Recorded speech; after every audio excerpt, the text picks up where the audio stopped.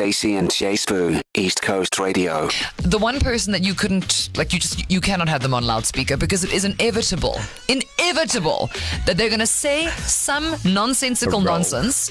And it's not even because you're in a crowd full of people or because you're in the middle of a meeting, because realistically you wouldn't take phone calls in situations like that. But even just for yourself, you're like, if someone were to walk past, if somebody were to walk in and hear this, they would judge me. Yeah. I would be frowned upon by virtue of my association with you, because we all know at least one person like that. Yeah, so I once answered the phone while I was in the car. The phone was connected to my Bluetooth.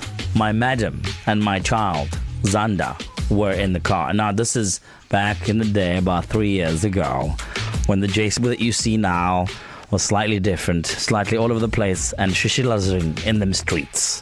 Right, I answered the phone. This bro of mine says, "Yo, boy, you want to hang out later tonight? I got some booze. I got some girls."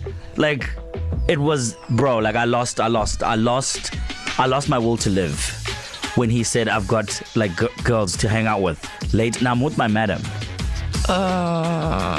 And I literally... Excuse me, I'll just be under the table. I literally almost died. And that was then when I stopped also just doing all that nonsense of chilling with people outside of, the situation. I can only imagine the look you got. When you get that heat in the back of your neck. I didn't make it home.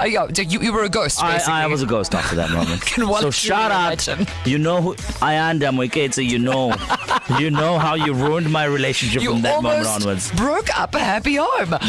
So Ayanda's on the list. My mother's on the list. Cameron's on the list.